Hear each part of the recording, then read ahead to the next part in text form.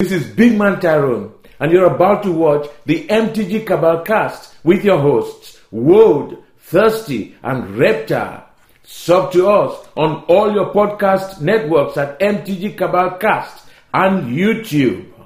All right, guys, welcome to the newest episode of the Cabal Cast, post Mono Arena Meta Edition, whatever this is. So speaking of Mono Arena and how things are shifting away from digital, or shifting towards digital, away from paper, that's kind of our topic this week. How we handle spoiler season. We're going to take two different viewpoints here on how we're handling it, a more traditional, and then how you handle it when you know there are going to be supply issues going forward. Wizards released that announcement where they said, hey, there's delays in products. We know that there's some delay in the amount of product getting out, and that is going to affect pretty much the entire year of sets. Yes. So basically just as vendors, personally, whatever, how we handle spoilers.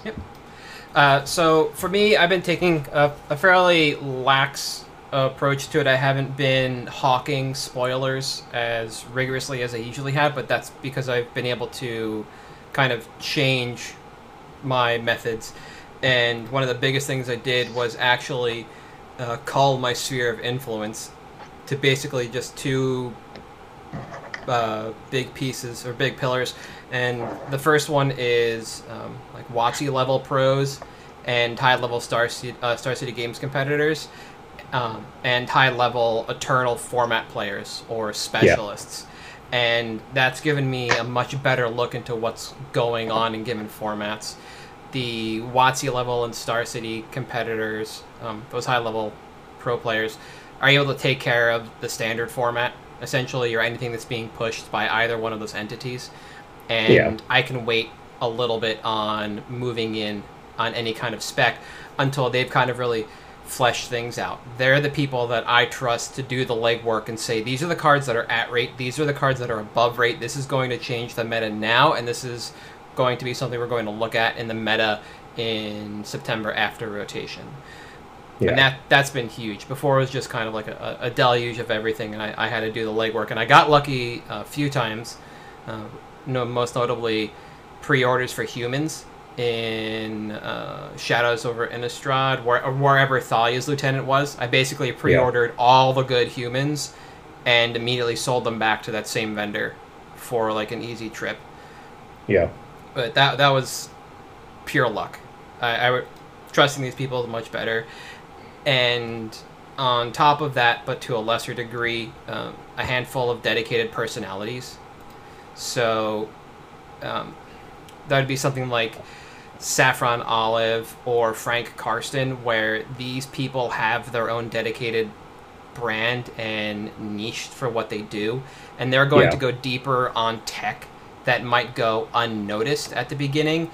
And they might take what seems to be seemingly unplayable cards and trophy them or take them on a decent winning streak in Arena. Frank Karsten, not so much, but he's the kind of person that I think still does for Channel Fireball here are the top 5 combos in Standard that involve 8 cards. Yeah. That kind of stuff. It's interesting you mentioned Saffron Olive, because he even, as spoilers were coming out for Jumpstart, there were a couple that he said, this may be in Against the Odds, or in Core 21, this is like a potential against the odds card. Yep. So it's, worth noting that you mentioned paying attention to him, and he'll even tell you ahead of time, like, I'm calling my shot on this card. Yes. And the card typically doesn't react until it's on stream. So you have a little bit of leeway there, and that's worth paying attention to that type of personality for that reason. Yeah, he's also been soliciting decks from the public, too, to look for some crazy, interesting things to play and just have a good time with, and even from there, like, that's what I mean. He has that brand, that niche that he's working within, and by including him in the sphere of influence that I have, it gives me insight into, what's going on. And at another point, I'll make later into something that I've done. It's just kind of fantastically lined up well with the pandemic. That I got this all done ahead of time, and so I've been much more open to that. Yeah. So it just pure happenstance that this worked out well for me. I'm able to pay a little more attention during the day now that I'm not at work. There's not like in the office. There's not Yeah. a ton of shoulder tapping. I can pull up TweetDeck on one monitor and just look at hashtags float by and things like that. But Yeah. that initial culling was huge.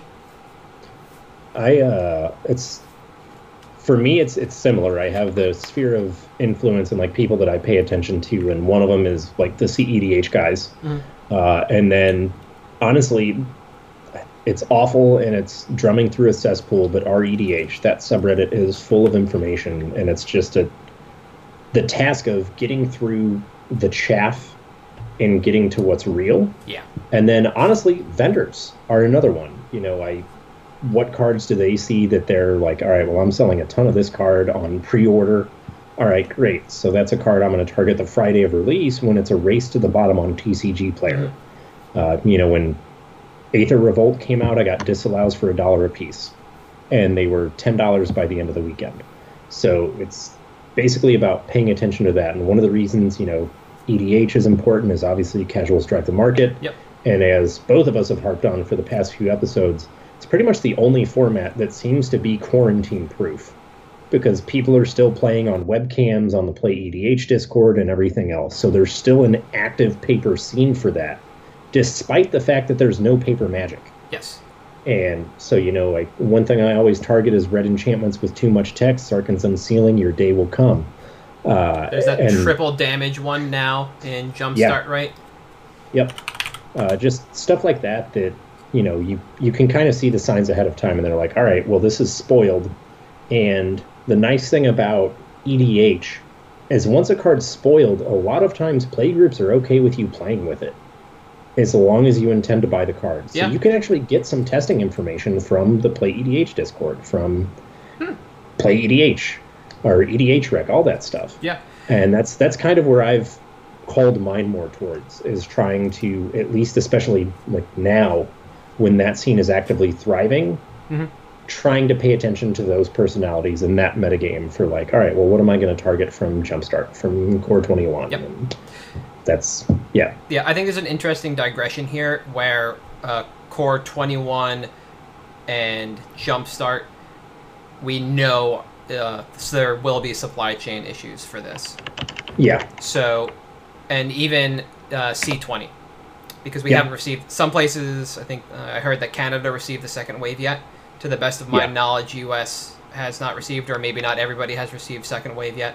So if you're looking to pick up cards early versus spec, this is something that you need to take into account when you're looking at these products. What's going to be shortchanged, in essence, for weeks or months as there are supply chain issues? What will hold a false price because of that? And is it better to move into singles or sealed based on entertainment value of the product, longevity of the product in terms of sales?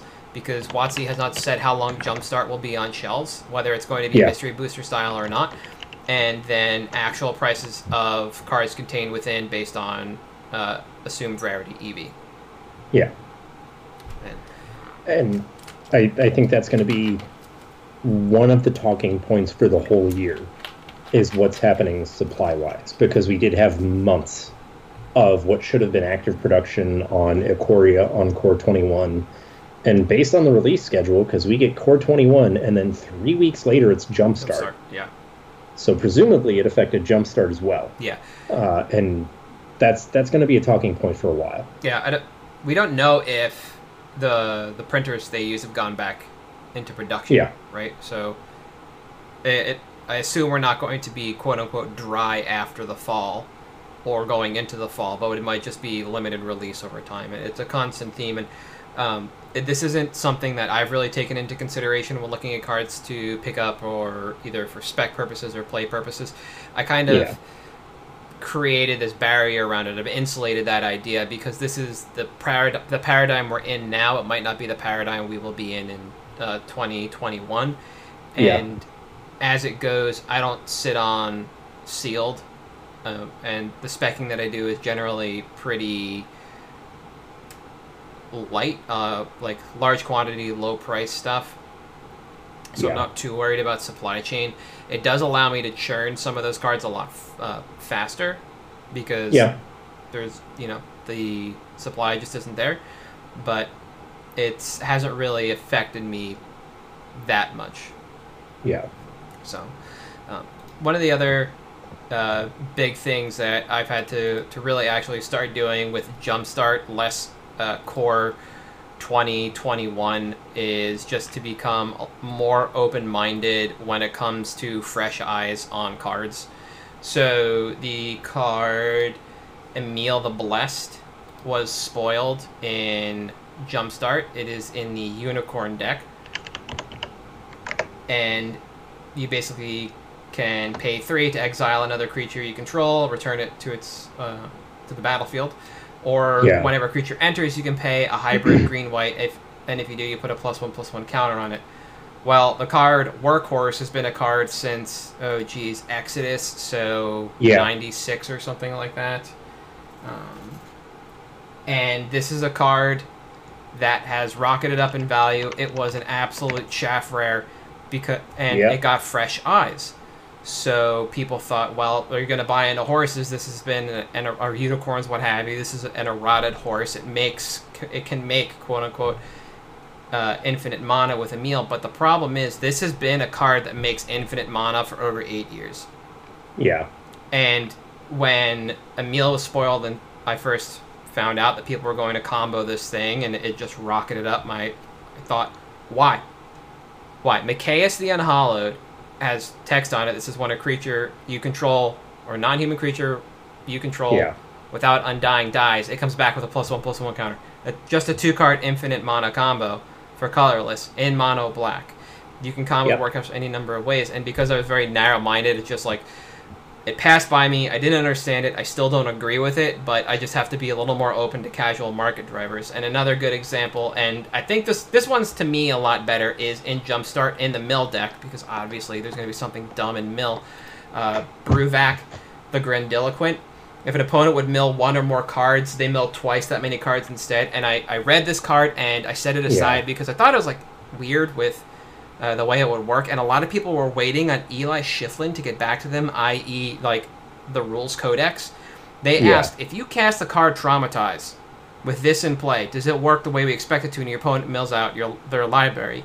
And Eli replied, yes, it will mill out the entire library, but based on the way the math works, if there's an odd number, they'll be left with 1 card. If it's even, it's all gone. It's the whole thing. It's the whole thing, right? So Traumatize has been in a bunch of sets, and it's been in 1, 2, 3, 4, 5 core sets, and the original printing was Odyssey. Onslaught? Odyssey, Odyssey, close. yeah. The block right before, right? Yeah. I know what one you're thinking. You're thinking of the black one. That was in the Onslaught. But instead of Traumatize really popping, what popped instead is Fleet Swallower. A rare from Ixalan that does the exact same thing as Traumatize. But it's a dude. Yeah, it costs 7, it's a 6/6, and it's a fish. They'll go together. They will go in the same EDH deck 100%. And I get this, and I understand it, and I like this more than Workhorse. I like Bruvac pumping up big, grandiose spells like this, and being more open-minded about Workhorse is something I just need to do on the whole. So, change in attitude also came with the spoiler season. Yeah, and I think that's something that, especially as vendors, it's really important to constantly reevaluate, because as the game evolves, 10 years ago, EDH was fine, but it wasn't nearly the financial driver that it is today. Mm-hmm. And it's important that you are amenable to recognizing those changes and to saying, I get it. This is something that is foreign to me, but it makes sense in the context. Yes. So I'll acknowledge that it exists. Yep. And it used to be, kitchen table players they were kind of the financial driver in that, they would buy your bulk. But back in the days of the early Star City circuit, everyone was playing competitive, and that was where the money was. Mm-hmm. And this is a prime example of how that's changed over time, and that it's important to constantly reevaluate what you assume is going to be correct in the meta. Yeah, I think it also comes, speaking of the vendor perspective, it's also important to understand that when you're looking at something like this, and I sit down and now I know Workhorse has a value, and I'm going to have to pick that card up, right? Or if I didn't and I skipped over it and somebody pointed out, I would check it out. And since I started buying, I understood that I had to kind of separate my emotions for what's in the binder and my feelings on individual what have yous from what's happening in front of me with the person. So I'll buy that Workhorse happily, and that will be part of that transaction, but I'll turn around and bring that card back to our sorter, and just that's where I'll dump that emotion. Yeah. And there are people that don't and it works, and there are people that don't and it doesn't. And that's also fairly important too, is to, as a vendor, remind yourself, or somebody who's working with a vendor, that they should remain agnostic based on that. Essentially what you're saying, and understanding that a card has value because there are people playing it, and you can't just shit on somebody's favorite theme because you think it's too casual. Yeah. Yes, but with people you know. Oh, I'm worse with people I know. Sorry, everyone I know. But yeah, I think that is important, and especially, as spoiler season has evolved. I mean, for those of you that were around, Rankered Elf back in the days of MTG Salvation spoilers was huge. And speculating on spoiler season back then was night and day to what it is now. I mean, now, weeks ahead of time, we have whole set. Great. I have perfect information on what's in this set, and I don't have to guess anymore. Yeah, and there's a better aggregate tool as well with Mythic Spoiler now, instead of having to wait for somebody to kind of coalesce all the various data points and individual websites things were going up on. It's definitely much, much better. Yeah. And I think it's very important that as that changes, we change our assumptions, which kind of touches on my point, how I've changed things supply-wise. So for me, for spoiler season, what I'm doing now, knowing there are supply issues, is I've identified my 5 or 6 cards out of Core 21, one of which was a pick last week, and Jumpstart. So I'm like, okay, I know there's going to be supply issues. These are the things that I think are the most surefire, can't miss hits. And rather than go a little bit wider, I'm basically just targeting those few cards and going much deeper than I typically would. Because when supply's an issue, I might not be able to get such a wide net. But if I go after 1 or 2 cards, I can probably go pretty deep comparatively, especially in a local market where, right now stores might not be spending as much money on picking stuff up because they're just opening up and they've got to get their feet back under them, basically. Yeah. Reality of the LGS life is that you're pretty hand-to-mouth most of the time. So collection buys may not be something you can dump $20,000 a week on like you could if you're a GP vendor. The other note there is supply-wise, speaking of GP vendors, there's no GPs. So people that may have just stockpiled cards and gone to a GP and dumped to a vendor are probably selling them on TCG Player or Facebook now. Yep. And that means more competition in a single marketplace, which means cheaper prices. So because of that, I've shifted to a more deep than wide model, which typically in spoiler season I didn't do.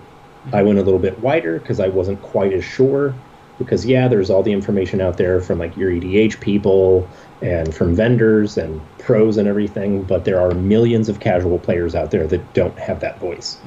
So I might be a little bit less sure, but now, like I said last week, Grim Tutor, not a chance it fails. That card's insane. I will absolutely pick up as many as I can for $30 or less. Yep. There's definitely a card from M21 that I'm going to go pretty tall on when I get around to it. We're in that point in time where people are just speculating on price and racing to what they think market will bear. So it's taking my time. It's a point I want to go back and touch on, and I'll mention the card there in particular. But it's interesting that you mentioned it's the first time you'll go tall rather than wide. I think this is going to be one of the first sets in maybe 5 or 6 years where I will actually order multiple playsets of a single rare or mythic compared to picking up commons and uncommons, which I had before. Wilderness Wreck was the last card I remember going super deep on at release. And I think it's a sign that, the rares are more often slam dunks than the commons and uncommons. Yeah. Because you can tell a rare's power level right away. You can tell Unbound Flourishing from set release is like, well, this is just doubling Season Blight. Why would this card not hit? Yeah. You may not see that the talismans are a great pick because of how the Mirrodin talismans are, but you'll see that Unbound Flourishing. And it's with that lack of certainty here raised a little bit higher. Mm-hmm. It definitely makes sense that you see people going more for the rares and the commons and uncommons now. No, I agree. I think the last thing that I changed, probably going into somewhere around Ikoria, and it was just easy to do and will remain moving forward, is I have the time and the ability to actually pay like 80% attention to podcasts while working from home. So I've changed what I listen to from just LR and the EDH Recast, and I've opened up to Bash Bros, MTG Grindcast, and Allied Strategies, all of which have either Mythic Championship level players or high profile Star City players behind them. Yeah.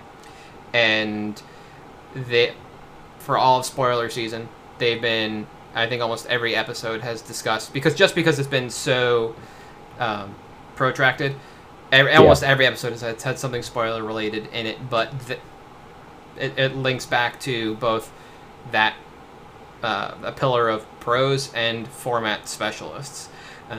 One of the things, the point I wanted to touch back on, the reason I picked out format specialists is because they also do the additional legwork on older formats. So looking at a card like Fatal Push from the perspective of somebody who plays older formats, I could tell that was a good card. I needed to get in on it, obvious. Looking at the card Goblin Snoop from M21, the card that I will be going tall on, I knew it was good because I play goblins and I understand how Goblin Recruiter works and how Food Chain Goblins as an old school vintage deck work, that card had the possibility to be broken. I did not know how. It took between me seeing that card the release day and like 10 minutes later to get from a format specialist. On turn 2 you play Goblin Snoop. On turn 3 you play a card that I think we talked about buying into a long time ago, Bogart Harbinger. That tutors a goblin to the top of your library. You put a Kiki Jiki on top of your library. Goblin Snoop now has the activated ability of Kiki Jiki, so you just tap Goblin Snoop to make infinite Goblin Snoops. And the last copy of Goblin Snoop activates to copy Harbinger. Harbinger then puts either Mog Fanatic, which can sacrifice itself for 1 damage, or Slate Gang Commander on top, and you just get your opponent. Get your opponent from there. So this is turn 3 in Modern and Legacy. Yeah. And Vintage, if you want. It's a little slow for Vintage, but the other thing I like is that this brought eyes to a lot of interesting cards, and now this can possibly bring back Goblins as a more played archetype in EDH, using any number of the either red, black, or Junt commanders that kind of fill the gap. So that was, like I said, setting up that pillar of format specialists got me where I needed to go with that card. Otherwise, I would have just been kind of dirtling for, I think it was about maybe a day and a half before I saw it actually pass through. Figure it out. Yeah, before I saw it pass through Twitter. Yeah. So I checked the price on the card. It was way too high for what I thought it should be, and over time it's been declining. So, like I said, I'll wait and then move in, because I think this is going to be an EDH card over anything else. I don't think this props up a modern archetype. It is entirely creature-based, so it gets around Force of Negation, but a single path breaks his combo up on turn 3. And for Legacy, you can vial all this stuff in, which is great, but the deck just is more about accruing value over time and getting you in the mid to long game than it is going hyper-aggressive and getting you dead by 4. So I think purely EDH, but... And I think it's interesting that Goblin Snoop was a card you went into before Jumpstart, and then Jumpstart released that 6-mana goblin that's just better ringleader because it puts them all into play. Yeah. Which made goblins even more viable at that point. So it's interesting to see that goblins is getting this love all of a sudden from wizards. So yeah, I'll bring that card up. Muxus, I think is how you pronounce his name, or its name rather. And yeah, anything with converted CMC 5 or less onto the battlefield.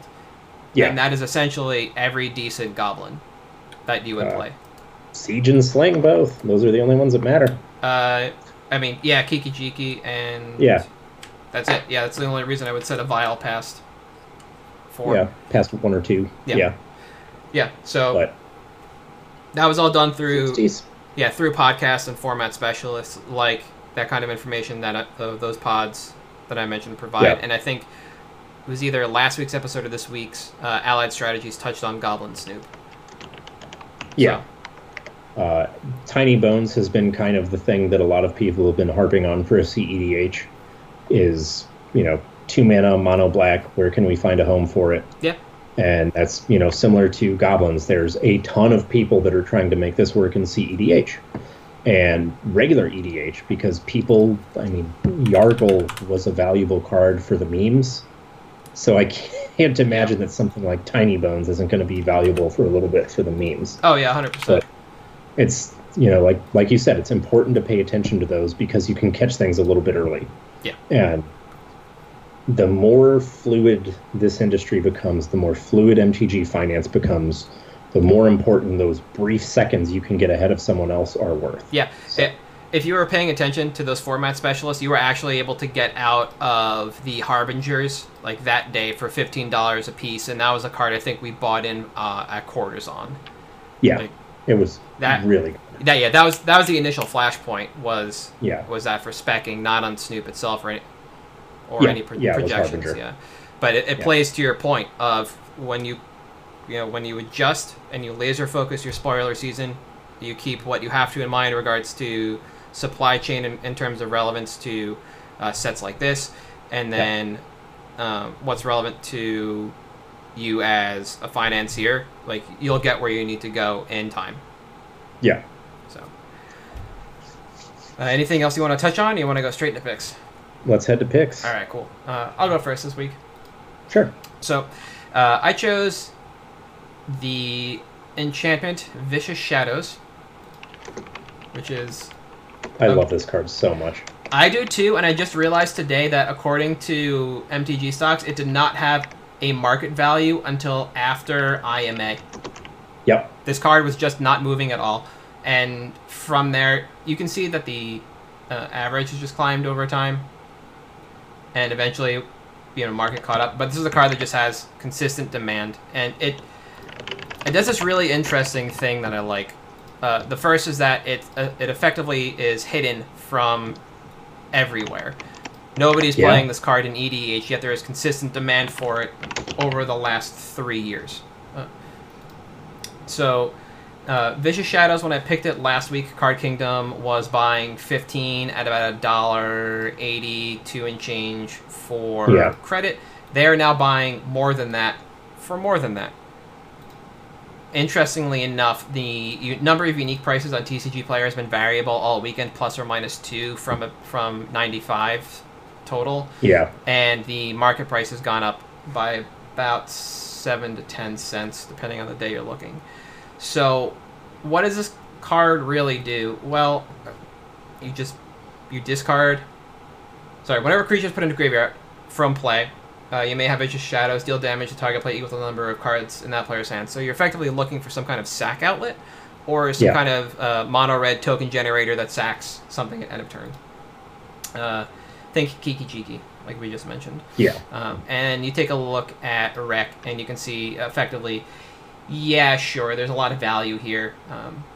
In terms of, like, Shattergang Brothers is on here, Parash is on here, but it's just super low population. So, this card is either moving just straight to the invisibles behind the scenes, or this is just beginning to pick up and people aren't really beginning to notice.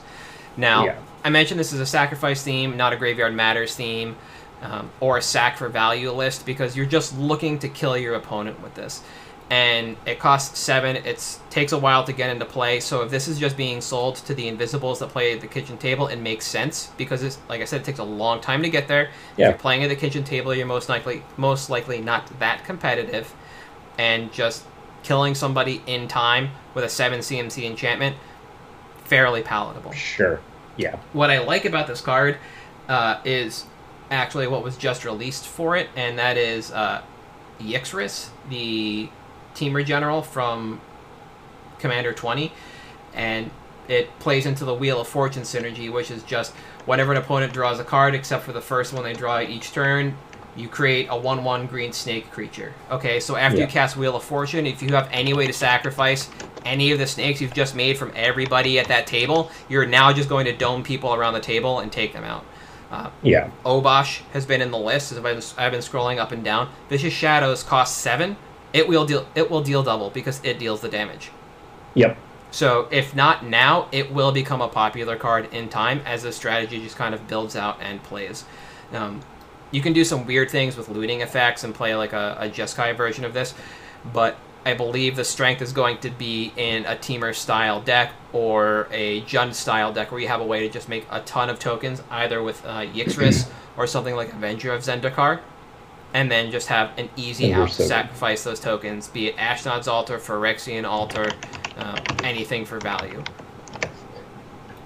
I really like how well this combos with a prior pick of yours, Blasphemous Act, because it's not just good in your combo engine. Yeah. It's the type of thing that the Invisibles, so to speak, love just because it's a red enchantment with too much text. And everyone knows how I feel about red enchantments with too much text. And I think it's great. I have played with this card in multiple decks. I am unashamed to say it. And this card's awesome. Yeah. I have never understood how it is as affordable as it is. It only has 1 printing. And the foils on TCG are the same price as the non-foils on Card Kingdom right now. So that's pretty telling. Yeah. As far as how visible this card is. Answer, not very. And I think that because of that, it's just a really solid all-around pickup. Yeah. It will pop eventually. Yeah, it's just a matter of when. Yep, there might have been some trepidation around Commander releases, and so that's why if you look at the price graph, it might have plateaued into like Modern Horizons and stuff like that, UMA, because there's always the possibility, especially with UMA turning out to be like the graveyard set, so to speak. It might have been in there, and like I said, you can see that plateau happen. But until this gets a reprint, we have 3 years of price history to show that this card does nothing but go up, and the market is so high above the average right now, it's just ridiculous. And we know what happens then. Yes. Price goes up.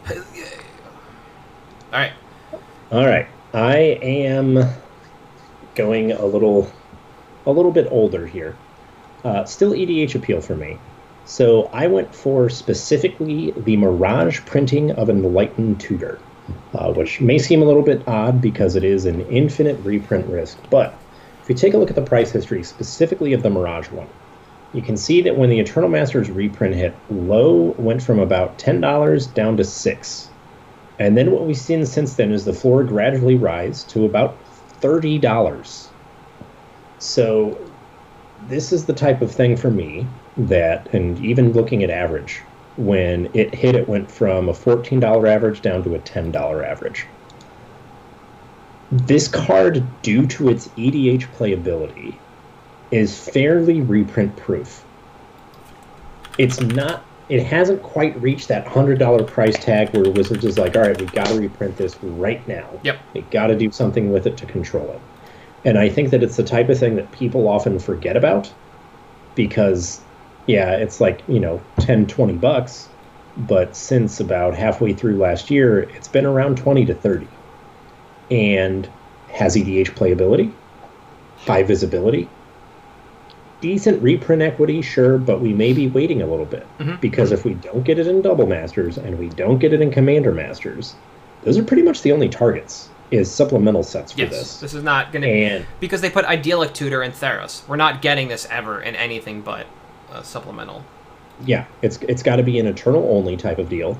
Additionally, as we touched on, since supply chain is going to be kind of an issue with sets coming out as well as print quantities. Even if it does get reprinted in one of those sets, if you look at all the reprints, the floor rises every time. Yes. Worst case scenario, if we end up at a $20 floor on this card when it gets reprinted, as long as you're in for $20, which at about 66% is the going vendor rate, you're fine. You're not going to lose out on that. And I think a no-loss proposition is a pretty good spot to be in. And when you look at values of the other versions in terms of mid and market, I mean, you're looking at $40 to $50. So it's fairly reprint-proof, absurdly playable, has some Eternal play as well. Yes. The Gush lists are making a comeback in Vintage again, and we've got obviously Miracles and Enchantress that can run this card as a 1/2 of in Legacy. It sometimes shows up in Shortcake, the red-white Painter Server Grindstone deck. That deck's great. It is. Yeah, it's certainly interesting, and I think it's a solid pick because supply has started to dry up again. Yep. You went from about a week ago when I checked. We were sitting at a Mirage supply of, let me pull up spreadsheet here. Yeah, about 130 listings. And we're down to about 50 right now. And I don't know if that's arbitrage, because as far as I can tell from what I've seen, we haven't had a whole lot of movement one way or another. Yep. In terms of stock shifting on MKM, stock shifting on Haruri or Dragonstar or anything like that. But it's liquid. It's moving like crazy on Facebook groups still. And we're not getting any more EMA. Judge promos, who knows? Those aren't exactly being flooded out into the market because European judges can't bring them to GPs to sell to American vendors. So we're sitting pretty steady here at about $30, $35 a piece. Yep. And as long as you can get in for, I'd be comfortable getting it at about 25 and below. Obviously, 20 or below is a little bit better, which is what I've been trying to get in at. I don't think there's a way that you lose money on it. I just think it's a really solid card that will always be liquid and will always be at least a $20 bill. Absolutely. I think one of the important parts to remember, and is something that could be seen when I brought up the EDH rec page for this. This doesn't just go in white/X decks. This goes in mono white decks in EDH. And mono white is notoriously slow and bad. So being able to just tear through your library for something that you absolutely need, enchantment or artifact, is super important. And that's part of why the market always absorbs supply, and part of why it will always remain liquid. People love to play either prison-style decks, or you could even do some mono-white combo stuff with Heliod. You have to play this card to really get through. And the other thing is, in a lot of these mono-white decks, there aren't a lot of other cards that cost a lot for the deck, which makes spending $30-some, what is it? 35 right now on TCG is what I'm seeing for 32 for a light play. That is a lot more palatable when you only have to buy one of those cards, as opposed to a number of them. Yeah. So it's not often that you come across something like that in EDH, but financially it does matter for something like this, and that's part of why it continues to be a very liquid card. So. And it's something that, as a vendor, I'm never mad at seeing, because I know how liquid it is, and I know I can give a good price on it. Like, you can honestly pay up to 75% on this if you really need it, and you won't lose money. Yeah. Because it is so liquid. I'll tell you, as a vendor or, out in the world working for somebody or on my own, the only one of these three tutors that I dislike seeing and will never swing on is Mystical. The Vamp and Enlightened always. Mystical, it moves, but it also has a lot of different art, a lot of weird printings, and was forever a $6 card because it's essentially useless anywhere outside EDH.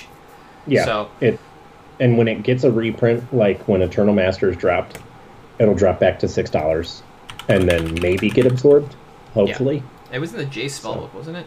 It was. Yeah, it's $15, because it was whatever. It's the only one I dislike ever taking a swing on. or will pass on compared to the other two, because I know the other two will move. Yeah. So I can get behind Enlightened Tutor, any number of copies in perpetuity. Just gobble them up, as many as you can find. Mirage, the Judge promo, which is also the Mirage art, but foil. Yeah. 6th edition set symbol.